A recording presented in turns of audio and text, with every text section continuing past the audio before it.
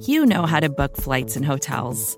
All you're missing is a tool to help you plan that unbelievable travel experience. That's why you need Viator. Book guided tours, excursions, and more in one place. There are over 300,000 travel experiences to choose from, so you can find something for everyone. And Viator offers free cancellation and 24/7 customer support for worry-free travel. Download the Viator app now and use code Viator10 for 10% off your first booking in the app. Find travel experiences for you. Do more with Viator.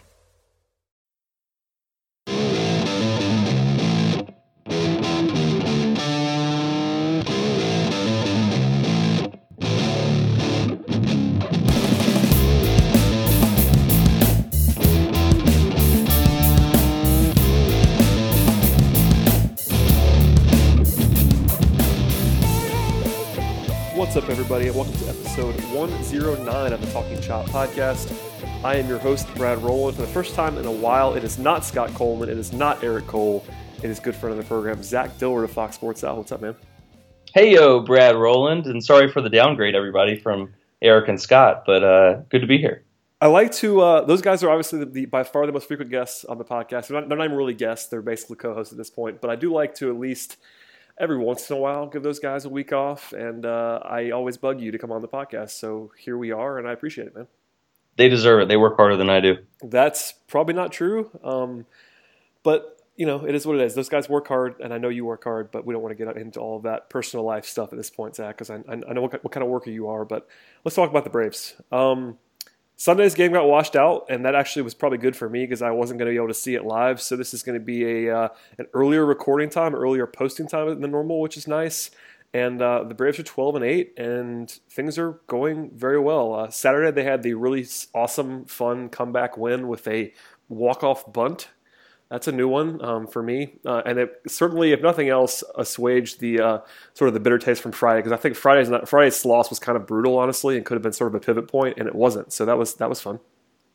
It was pretty surprising, and when you look at the way that this team has performed in later innings, especially offensively, I know that it's been a bit of a gang up on the bullpen, but there have been a lot of games this season where the bullpen will throw 3-4 shutout innings, get the pitcher back in the dugout, send the offense back out, and still throw up zeros offensively. So seeing a bit of a late inning comeback, so many of their runs have just been kind of piling up in the early innings. But a comeback win, this is kind of becoming a bit of a trend since Brian Snitker took over. I don't know if you saw this stat, but 40 wins in their last at bat, the most in the majors since Brian Snitker took over. And so despite the fact that they haven't been a great team over that span and they don't have a great record, they've definitely been kind of gangbusters in the later innings. But this was the first one that really stood out to me this year as a game that I thought had slipped away from them and they probably weren't going to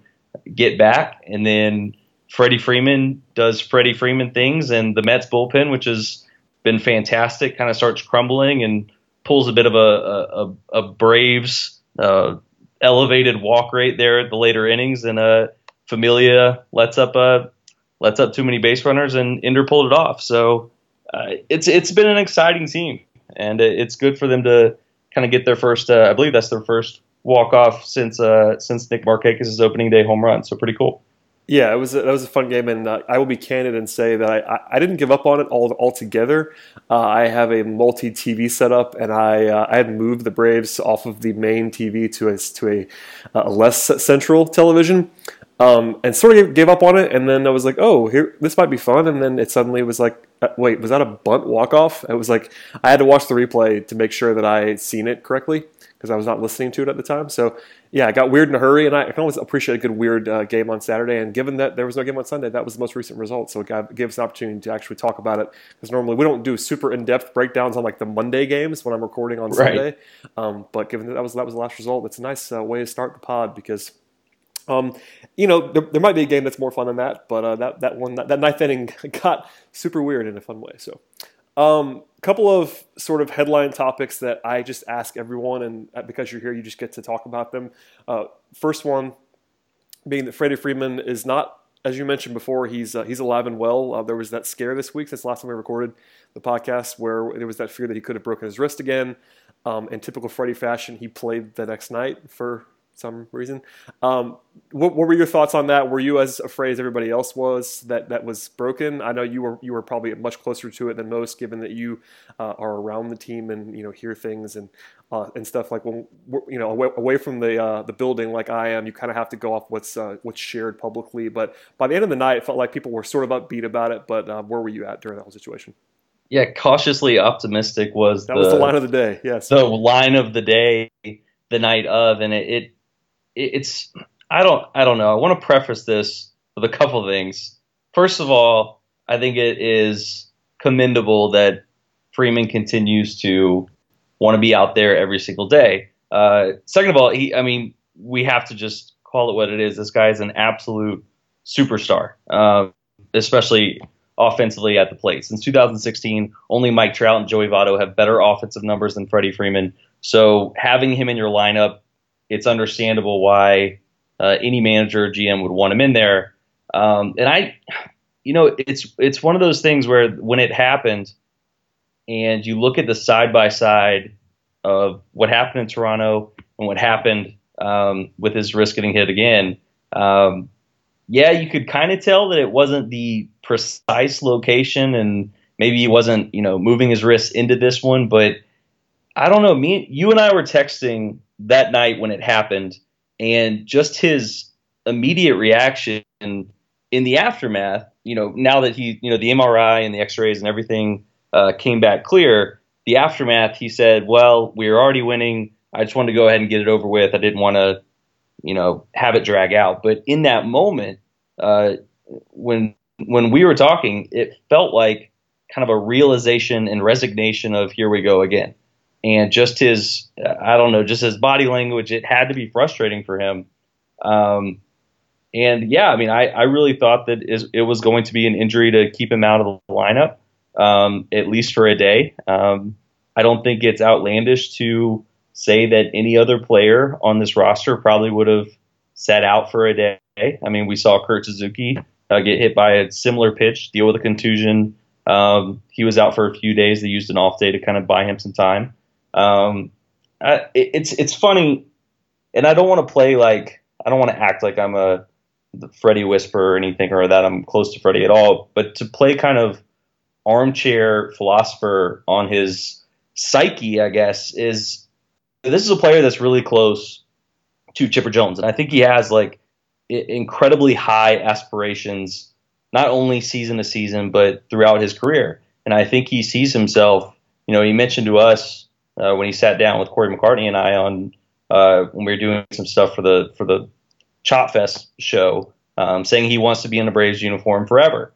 And I think it's even bigger than that. I think he wants that number retired. And probably somewhere in the back of his mind, he wants that Cooperstown call that he just saw Chipper get. And every game he misses, probably in his mind, is one game, fewer that he gets to play in his, prime, like absolute prime, which is what Freddie Freeman's in right now. Every game he's not in the lineup, he's not being able to punish pitchers at his career best rate.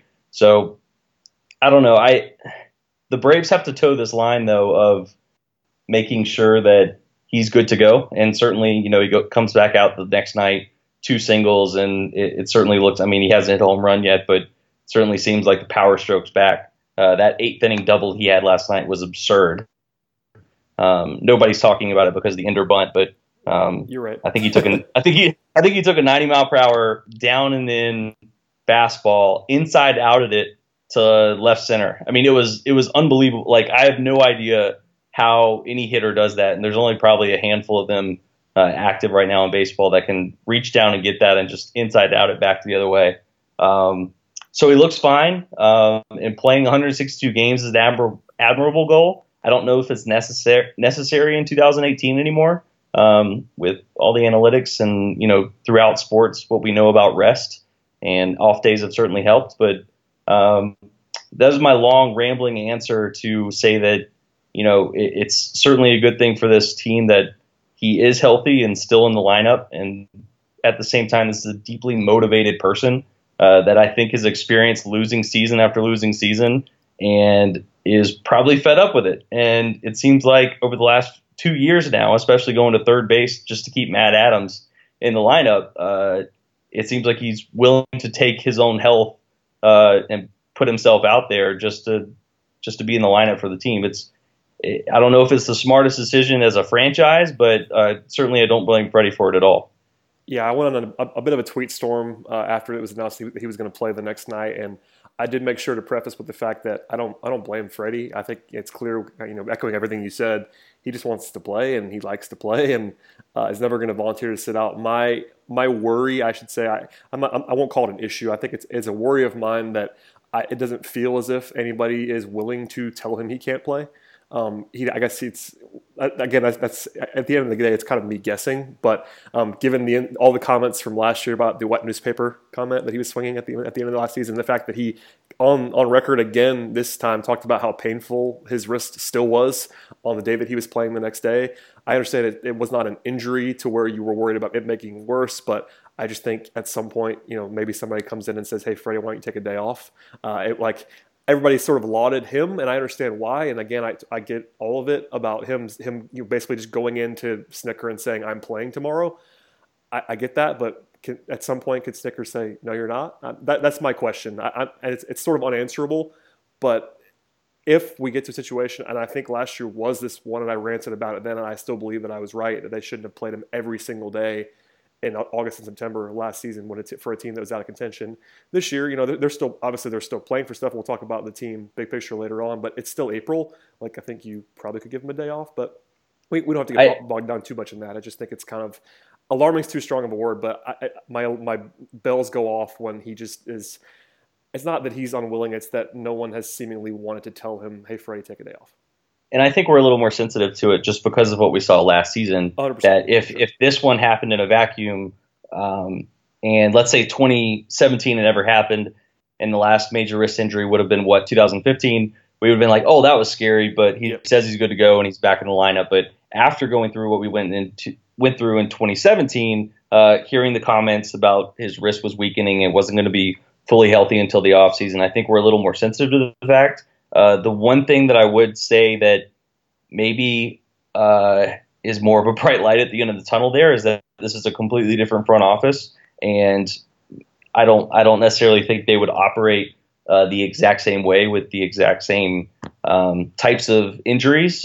So I think if there was any risk, that they probably would have stepped in. And you're right, they are playing for something right now, and I do think that these built-in off days, and even today, a rainout early on in the schedule could be fantastic for Freeman as we move on in April with these rainouts in Chicago and now here in Atlanta. And I think they've had 3 scheduled off days to date. It's really helped keep this roster healthy, especially behind the plate with Kurt Suzuki not having Tyler Flowers. So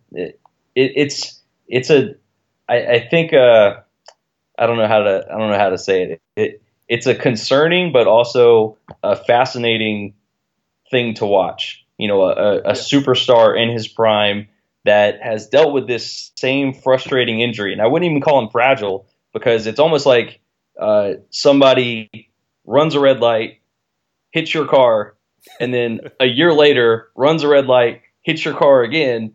It's not like you're accident prone. You just happen to be in the way of people that are illegally driving. It's the same way here. He just happened to be hit by the same pitch in the same exact area. And he says he's not going to change up his swing. And, I wouldn't either if I were him because it's obviously working out to the point where he's one of the best hitters in baseball. Yeah, he's been tremendous, and we can get off that there. But I'm not worried about Freddie, and I do think playing 162 is admirable, and I think he's going to do it unless he gets injured. So we'll see if that all the extra off days can only help when your plan going in apparently is 162. So yeah, hopefully as much rest as possible. He did come out of the game the other night early when they had the huge lead, so that was I guess some more rest. I don't know when they were up whatever it was 8 runs. He was like, all right, I'll sit out for 2 innings. Like, all right, Freddie came out of the game. Which is good. I mean, it was. Why not? I mean, exactly. If you're up big and you're dealing with the wrist and, you have, some defensive options, it's not like last year they had to move Nick Markakis down to right field and in the immediate aftermath, we're like, whoa, are they going to do that again? And now they have, Ryan Flaherty, Charlie Culberson's played over there a little bit. They have some options. So, I mean, anytime they can buy Freddie rest and don't feel like it's putting any lead at risk, why not? I thought it was a pretty smart move after the freak out of him playing to buy him a little bit there. Agreed. And by the way, that's sort of a bridge that it's a bit of a reach, but Jose Bautista could be playing first base in the near future. How about that segue? Bautista is be playing third base most likely as he arrives, but there's been some reporting out there. Obviously, the Braves signed him this week to a minor league deal, but I think it was Mark Bowman earlier, it might have been today, maybe yesterday, said that the Braves could be calling him up by the end of this week. He's going to be playing a doubleheader in Gwinnett on Mondays, and they like what they've seen from Bautista. What was your initial reaction when you saw that the Braves signed him? And the fact that he could be up in 3 or 4 days here is certainly faster than I would have imagined. The initial reaction was not shocking, but certainly the timing is fairly obvious that the price has come down to a point where it's a flyer that makes complete sense for Alex Anthopoulos, who has no risk at all. No risk at all. Yeah, I mean, and it's not just Anthopoulos. It's not just like this general manager who has a history with the player is giving him a shot. Kevin Seitzer worked with him in 2014 as hitting coach up there. Head trainer George Poulis, assistant GM Perry Maniason. They have a bunch of Blue Jays ties in that front office, in that coaching staff at the moment. And Anthopoulos said they polled everybody, kind of what they thought about everything, and emphatically they wanted to bring this guy in. I don't think they would have done this with a player that is not of Bautista's caliber in terms of taking care of themselves and their body with such a long layoff. That is one thing that Anthopoulos mentioned, that this guy just keeps himself in fantastic shape, even for 37 years old. And we railed on this a little bit on our show right when it happened, that this is not the Ryan Howard move. Ryan Howard was 3 years removed from being a major league average hitter, and 5 years removed from being a quality player in the major leagues. Jose Bautista is 1 year removed from a very good season in 2016. It was not that long ago that he was an impact bat in a lineup. So it makes sense to take a flyer. I think it is a little surprising that he's moved so fast after likely not seeing too much pitching during the offseason when he wasn't in a spring camp. He wasn't around, but he had a good game with the Fire Frogs, I believe, the other day. Going to play in the doubleheader tomorrow with AAA Gwinnett. And I think they're just going to keep running him out there to get his timing back. But, I mean, look, this is a team that knows it probably needs some right-handed power. If he doesn't start for this team on a nightly basis, which, he may not. They still have Camargo. They still have Ryan Flaherty. I don't want to go on a limb and say that this is an indication that they don't have faith in Flaherty and Camargo. I think it's more of it makes way too much sense to not to bring him in and give him a shot. And just the speed of it all, I think, is the only surprising part of this to me. Everything else really checks out as something that could help this franchise this season. Yeah, it's a no-risk move. And, I mean, I guess one of the biggest questions that we got when I put out the mailbag call this week was kind of, the equivalent of what happens at third base if and when Bautista arrives, because you have Flaherty, who's been out of his mind, and Camargo, who a lot of the fan base still really regards at a high level. I mean, I know you don't know the answer to this, but what would your educated guess be if Bautista is up? Is he going to be in the lineup regularly right away? Is he going to be a straight bench bat? I mean, I guess it might come down to Flaherty, because at this point, Flaherty's been so good that taking him out of the lineup seems weird, even though I don't really buy it necessarily. But until he cools off, it's tough to really take him out of the lineup. But ultimately, what do you think happens? Because that's sort of the big question everybody's asking. It's a great question. Yeah, because it's impossible to answer. I know it is, but it's funny, and I don't want to go off on too much of a tangent here, but it's funny with Flaherty and Preston Tucker and Camargo and Ronald Acuna Jr. and Jose Bautista, and the concept of unsustainable performance, and what we see happening on paper and what we expect to see over the course of a season when they are two when they are at two completely different ends of the spectrum, we obviously still doubt it. And we all get wrapped up in, over the long haul, it's going to be Acuna in left. It's going to be Camargo or Bautista at third base. At the same time, I think what gets lost, and I'm just as guilty of this as anybody, I think what gets lost is that Brian Snitker has at least he has to be beholden at least a little bit to a guy's performance, right? Like he has to, at some level, treat his clubhouse as a meritocracy, because if he doesn't, he loses credibility with the entire clubhouse to say production matters. And unless it's stunting the development of a young player, like say they brought, let's say last year when Swanson wasn't, performing at that high of a level, it's not like you can just bench Dansby Swanson. He's still the future of that position. So unless it's stunting the development of a player, you have to at least be beholden a little bit to production and treating it as a meritocracy. And from that perspective, maybe less so with Preston Tucker, who's cooled off, but with Ryan Flaherty, you kind of have to continue to give him his ABs. And you can't just, hey, Camargo's here, you're back to the bench now. In some ways, Camargo has to, push his way into the lineup, and that would probably take Ryan Flaherty falling back down to earth. And I would take that a step further with Bautista and say that he'll probably be starting at, somewhere along the line. But they seem like they're going to have a bit of a revolving door, and it's not the worst thing. We've seen some really good teams over the past few years, with the Astros and the Cubs in particular, that have this organizational depth and also depth on the 25-man and versatility on the 25-man, where you can buy guys off days and you can mix and match and move them around.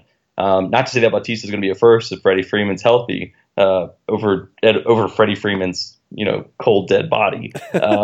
But you can give Flaherty days off, or you can put him elsewhere. You can move Camargo around the infield. Maybe give Dansby a little bit of time in the later innings or something. I'm not sure where this leaves the likes of some more struggling players like Charlie Culberson and Peter Borges, especially when Acuna gets up. But I'm not willing to say that Bautista is just going to be their starter just because he's a name brand guy on the roster. I think, especially with third base at the moment, everybody's going to have to produce, or you're not going to be in there, because they have some decent options. I'm not sure they have like their future quite yet, and not necessarily a long-term option at third. But given how everybody's performed, even Camargo last night getting the late inning triple, Bautista's going to have to work for it. I don't think it's just going to be given to him.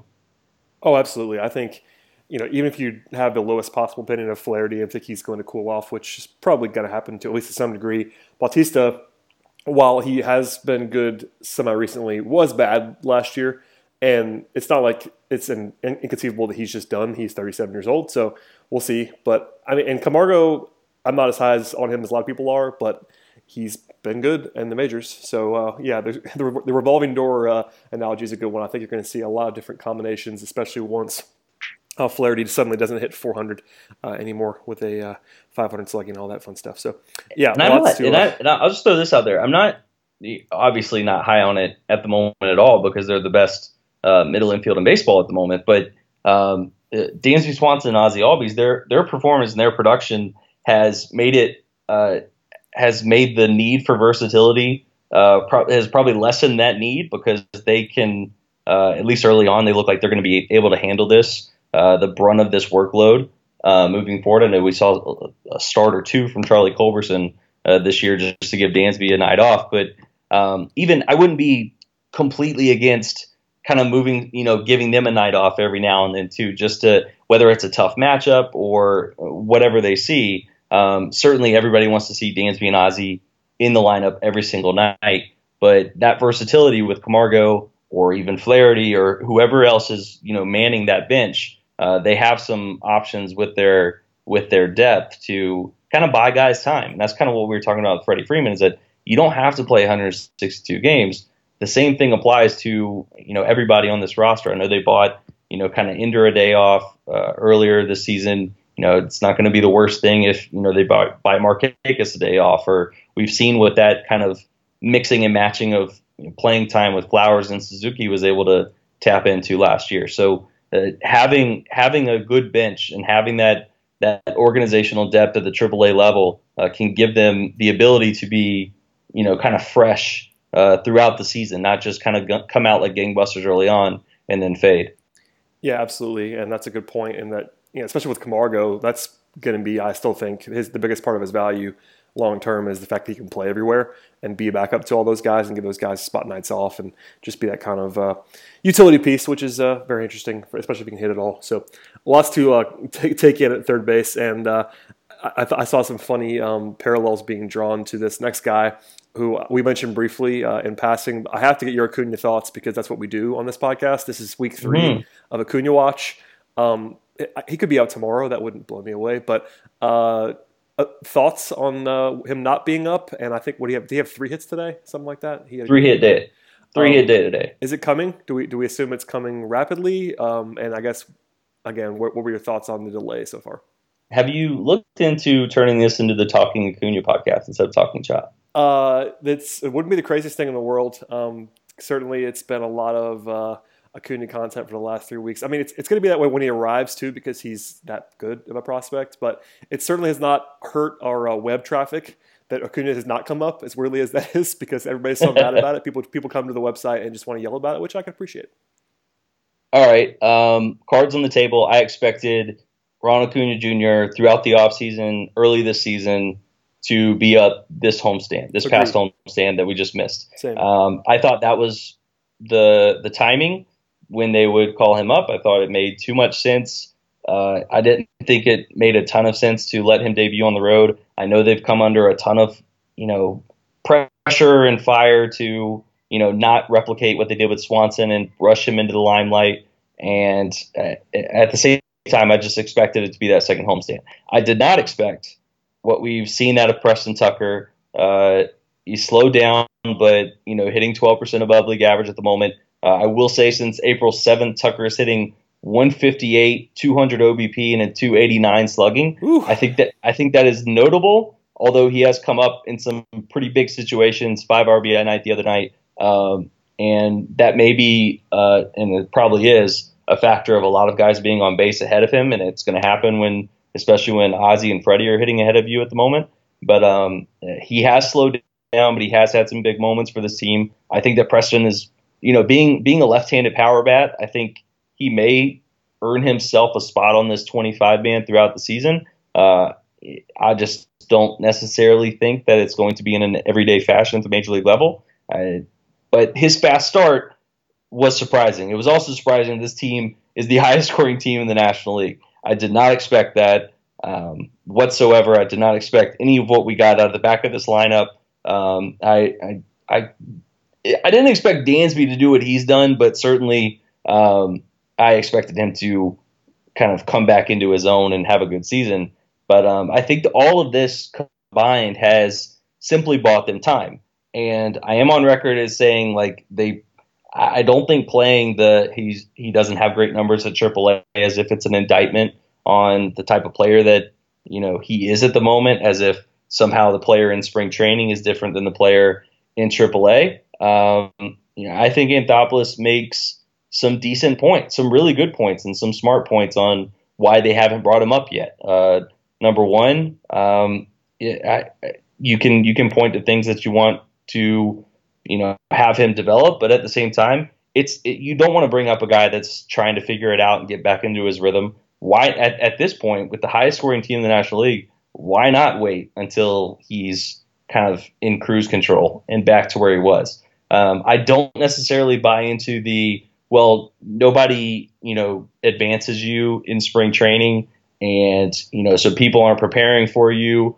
It's different at the AAA level because they are advancing you.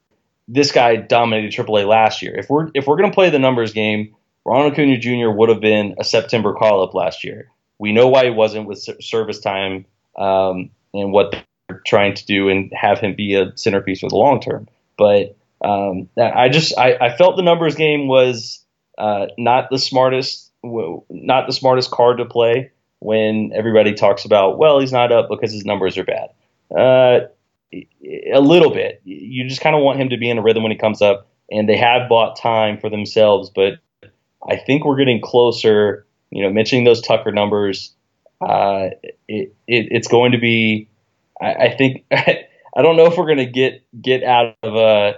I think we'll get out of April now, but early May is probably where I'm at now. But I've been a bit in the dark on this. I thought he'd be up earlier, but they've been a whole lot better than I thought they would.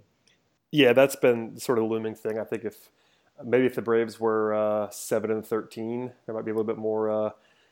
I don't know, organizational push to bring up Acuna for a little spark. I agree. And if the Tucker thing hadn't worked, or if or any left fielder, run. I mean, Borges' numbers haven't been good. Lane Adams' numbers were pretty good, but he's DFA'd, and they're hoping to keep him in the organization.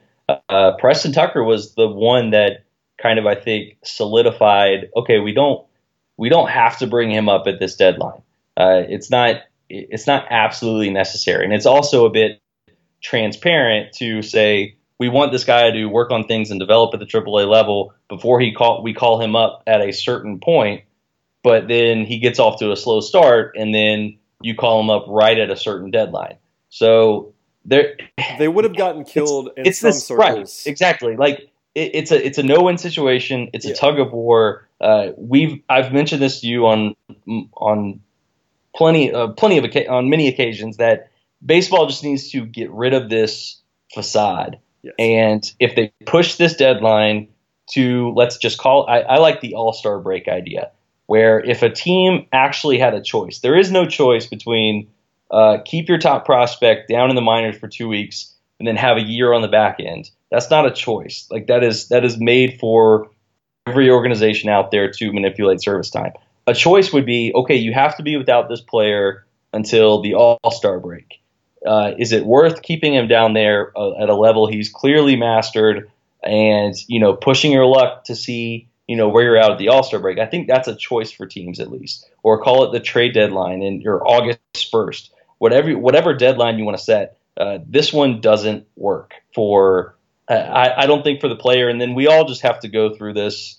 This is not an indictment on the Braves, like front office or anything. This is just how baseball functions in 2018. And you have to say certain things. You have to go through this.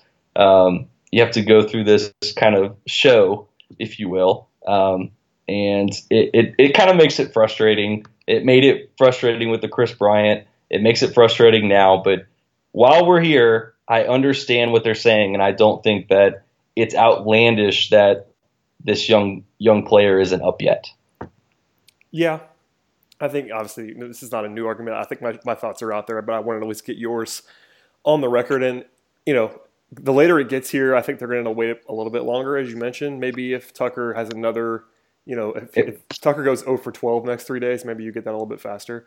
Yeah, this is a long road trip. It is. If Tucker continues to slide, and maybe a timely home run here or there, or a timely hit will keep him in the lineup. But if this team struggles offensively at any point during this road trip, and I don't expect it to happen in Cincinnati, if that happens, it wouldn't shock me if it's this road trip. But as of right now, and I got the first homestand wrong, so I'll go with this next homestand as probably my educated guess on when it's going to be. By the way, the Cincinnati Reds are 3-18. They're so bad, Brad. It would be very on brand in some ways for the Braves to go in there and lose 2 or 3. But just be very Atlanta. It would be very Atlanta sports if the horrible, no good, dirty, rotten Reds were to win a couple games here. But right, we're not talking about we're not making fun of the Braves. We're just talking about our city in general and what we witness on a very regular basis. Absolutely. All right, a couple more things before I let you get out of here, man. No real action item here, but we should at least mention on the podcast that Kurt Suzuki is out of his mind. He's insane. He has a 171 WRC plus after last year's ridiculous performance in a small sample. He has a 10.7% walk rate and a 3.6% strikeout rate so far this season. By the way, his BABIP is 279, and he is doing this. Like, is he just, I mean, it seems insane, but is he just this good?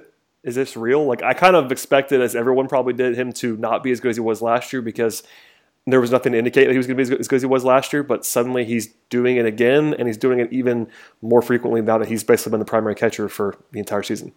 Full disclosure, I tried to work on a Kurt Suzuki story during this homestand, and he is the most impossible player to catch at his locker. I only want to talk about how good he's been, and I couldn't find him. I couldn't get him. It was the same way at spring training. Nobody could seem to put Kurt in a certain position at any point in time to interview him.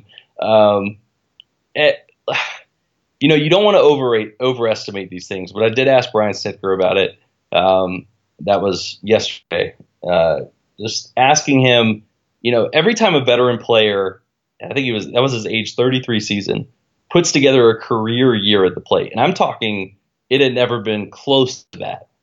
And there's trepidation on if he can follow that back up. And then Kurt Suzuki comes back in. Tyler Flowers goes down, first at bat of the season, and Suzuki just picked up right where he left off. And Snitker said that he saw this in spring training. Like it never seemed like he stopped hitting. He just picked it right back up and looked like the same old Kurt that he was in 2017.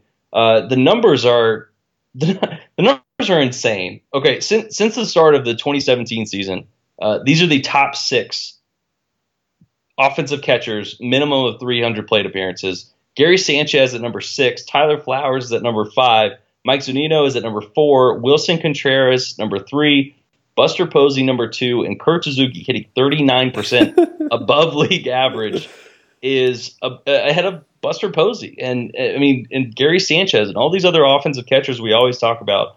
The only other players that are ahead of him in terms of limited time even behind the plate, Evan Gattis and Austin Barnes, who their teams move them around to other positions just to keep their bats in the lineup. But in terms of full-time catchers, Kurt Suzuki is one of the best offensive catchers in baseball since the start of the 2017 season. And just kind of going through his swing numbers, one of the biggest reasons why I think is what he's done against fastballs, and he's been incredibly aggressive at the plate.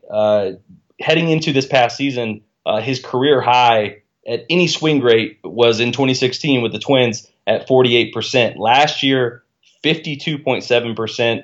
This year, 58.1%. So he set a career high last year. He's kind of followed it up this year, just being incredibly aggressive and really jumping all over fastballs. The best he's ever hit fastballs in his career.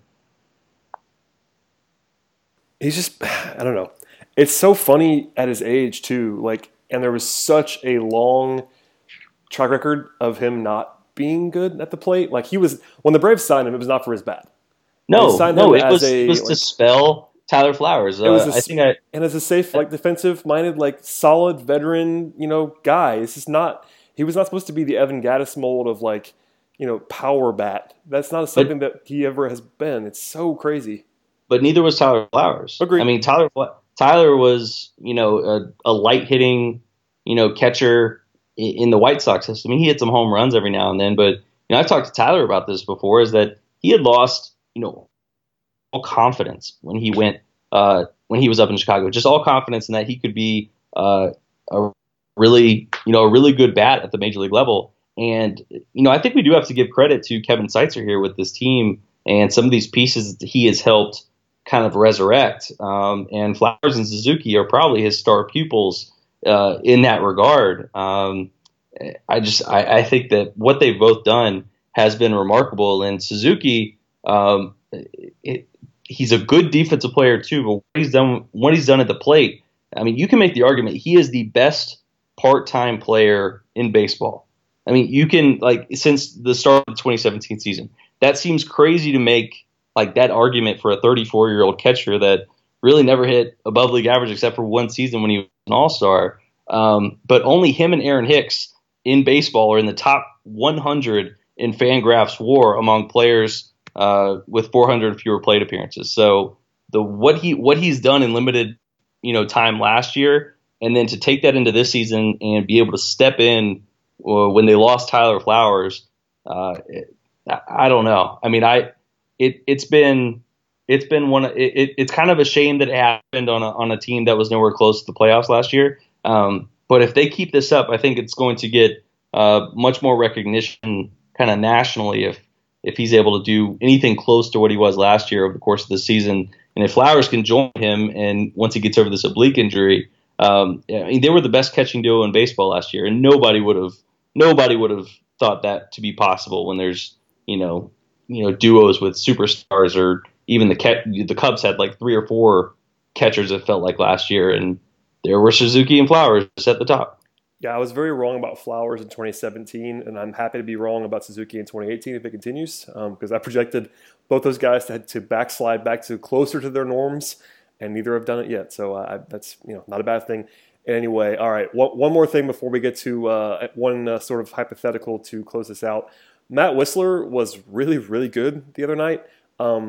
I had sort of written him off, along with a lot of people, as a starting option. I think the bullpen thing is sort of interesting in some ways, but the slider especially looked quite good. And if that is real, is it possible that he could be a thing again? Not like super devastating like he was. Like, he was legitimately awesome the other night. I think that's not probably an expectation that you can have rationally with Whistler, but he did enough to where he's going to get another start. And the profile is different, which is why it's interesting to me. Whistler is one of those players that, I've always thought he had the competency to pitch at the major league level, and his stuff has fluctuated over the past few years. But when he's at his best, I still think he can be a major league starter. Now, he needs to do that night after night, and Whistler would be the first one to tell you that.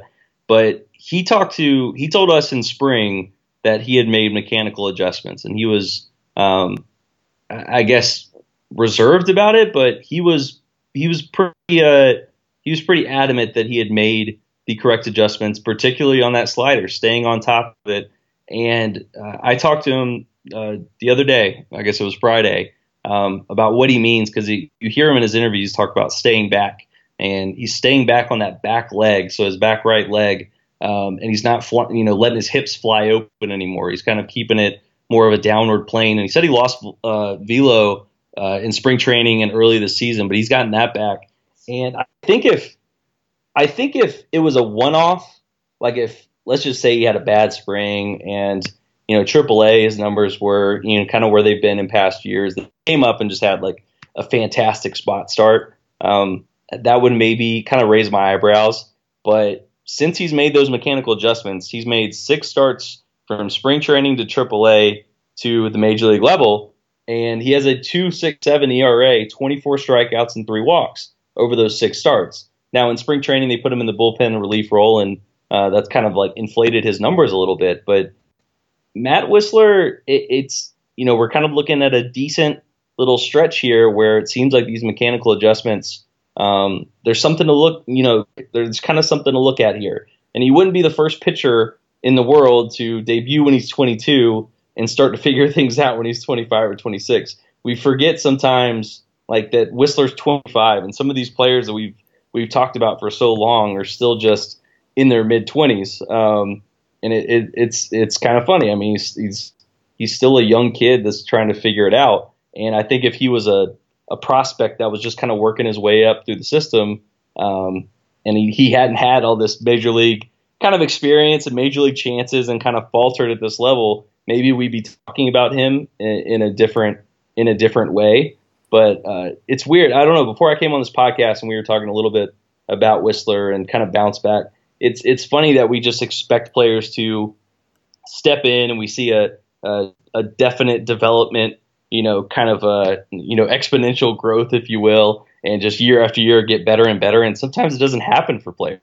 I think back to last year watching the Astros. Who in the Braves organization would have thought they would see Charlie Morton just dominating in the World Series and closing it out? He's doing it again, too. I know. Who would have thought? I mean, sometimes it takes a long time for players to develop and put it together. And, yeah, I mean, organizations for understandable reasons, give up on players. They have to move on. And certainly guys like Whistler and Blair and particularly Lucas Sims, like they're probably feeling that crunch. And now Blair with the shoulder surgery, Whistler's kind of the only one left of that kind of fringe group. There's a bit of a crunch now with Soroka and Allard. Luis Gohara, Kyle Wright is looking fantastic.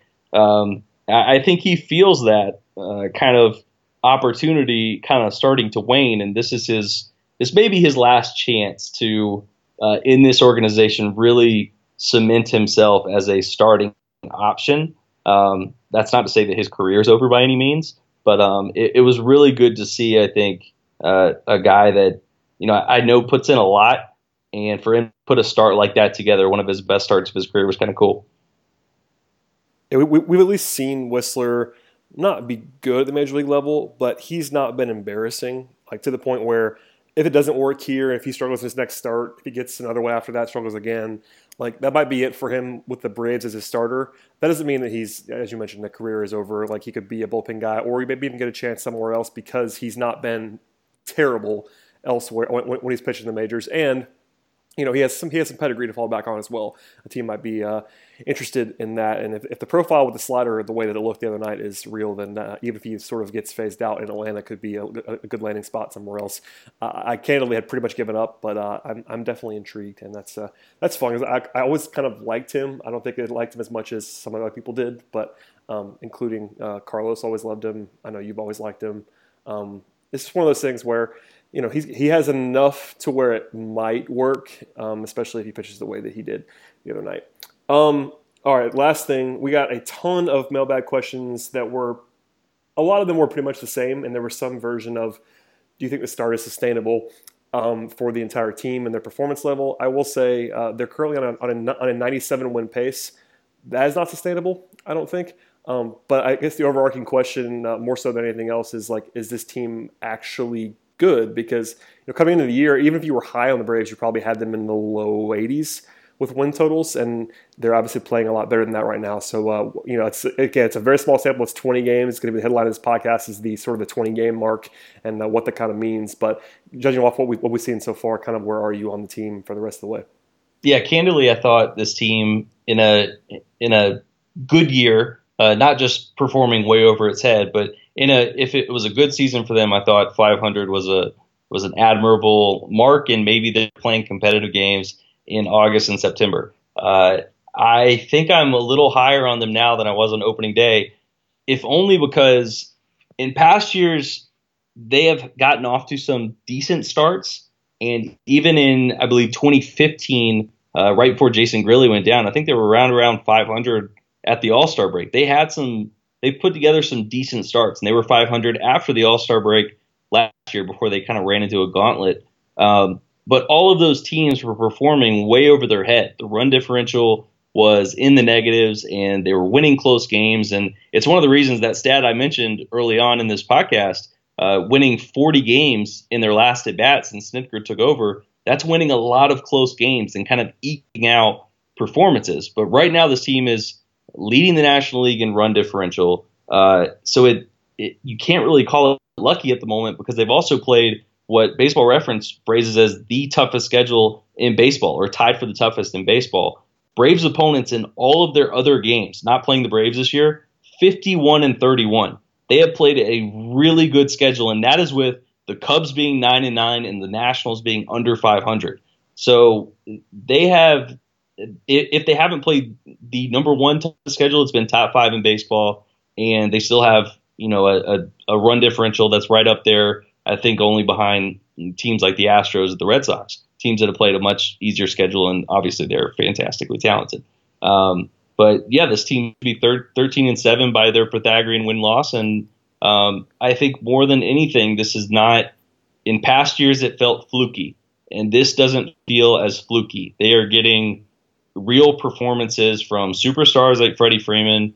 Dansby and Ozzie have kind of come into their own as bona fide prospects, and they still have things waiting in the wings. This rotation, really since that Sean Newcomb start in Colorado, has been one of the best rotations in all of baseball. That's with Anibal Sanchez and Matt Whistler kind of trading spots in that fifth role. But they're kind of, when you look at FIP, you look at strand rate, anything else, like this is this is a rotation that's right up there behind only teams like the Dodgers or the Indians right now. So they're getting it done with the rotation, and the bullpen hasn't been as bad as they've been a punching bag.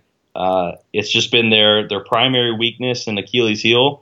But this is still a bullpen that has an ERA minus of 11% better than league average and a FIP that's right at league average. So the walk rate is insane at 16.7%. I would say that it's completely unsustainable. Only one team since this century, and that would be the 2000 Pirates, had a walk rate over 13%. So the Braves are at 16.7. I think that will come down. It's just been their Achilles heel. And again, I believe J.J. Cooper of Baseball America made this point the other day. They have the organizational depth and the top prospects to not only help this team down the stretch and as we get along in the season, and they can cover for injuries and really upgrade at places like left field, in my opinion, but they also have the prospects to, if they need to go out and make a move to get some help, they have the flexibility to do so. So I'm not willing to say this is a playoff team guaranteed or anything. But this is a better team than I expected, and I think anybody expected. And this start is not fluky by any means, which is a very different place for them to be in. Yeah, if anything, they should probably have a better record than they have. They had that excruciating Cubs loss with the 8-run lead for one. Friday night they probably should have won.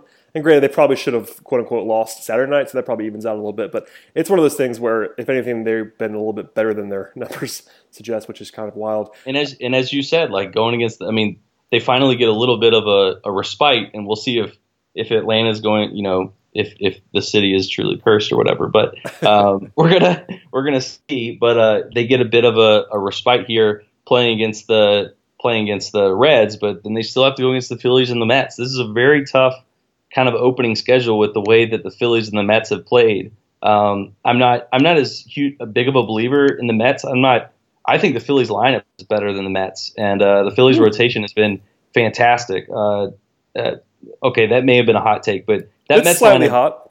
That Mets lineup doesn't scare anybody, especially with Yoenis Cespedes with 50 strikeouts at the moment. He's not providing them anything. I really like Conforto, but they have the rotation. We'll see what it looks like without Harvey in there. But yeah, with Syndergaard and DeGrom, they have kind of some horses, and there's certainly not. The Nationals aren't going anywhere. So this is, Freddie Freeman. I joked about this. Freddie Freeman in the beginning of the season said that the NL East is the toughest division in baseball, and I laughed. Like I was like, no way. Like, come on, there's no way the NL East is the toughest division in baseball. And it's here we are. Still, by the way. No. I don't think it is either. It's not as crazy as it sounded then. This is a division that was the worst division in baseball for a good probably 2 seasons, 2+ seasons. And for him to say that, I was like, but the Phillies are, they look a lot better. The Marlins are horrific, but the Nationals aren't going anywhere, and the Mets are good. I'm not in love with their lineup, but the Mets are really good too. So this is a tough division, and it's not like the Braves are just going to run roughshod over them. There's going to be a lot of competitive games, which has made this kind of early season action really impressive because they're kind of loading up on these division wins. Yeah, so for me, answering is this a sustainable question? Again, 97-1 pace is not sustainable, but I think this team could suddenly be in the second wildcard contention now, and I wouldn't have said that 2-3 weeks ago. So I'm not predicting that, and in fact, I would go there. I would not predict that, frankly. And you look at some of the projection systems; it's still very early, but they still have the Braves somewhere around 80 wins, even with this 12-8 start banked in, and that makes sense. I think that's probably closer to where I am, frankly. But a lot could go well if you factor in Acuna and you factor in some of the young pitching that could be arriving and some upgrades. So yeah, and whatever's happening with Julio. Yeah, he's suddenly been out of his mind for 2 starts. So I'm not sure I buy it, but that'd be huge if he was suddenly the guy he has been in his career for full seasons when he was really good. That would be a huge infusion for this rotation because. The rotation's been good so far, but if Julio was the guy with a low 3s ERA, that would be a very different story. Yeah, if this team plays like it has in the last 2 weeks with a top 5 rotation and the highest scoring team in the National League, heads up, they're going to be a playoff team. Yeah, I mean, if it's going to be that, yeah.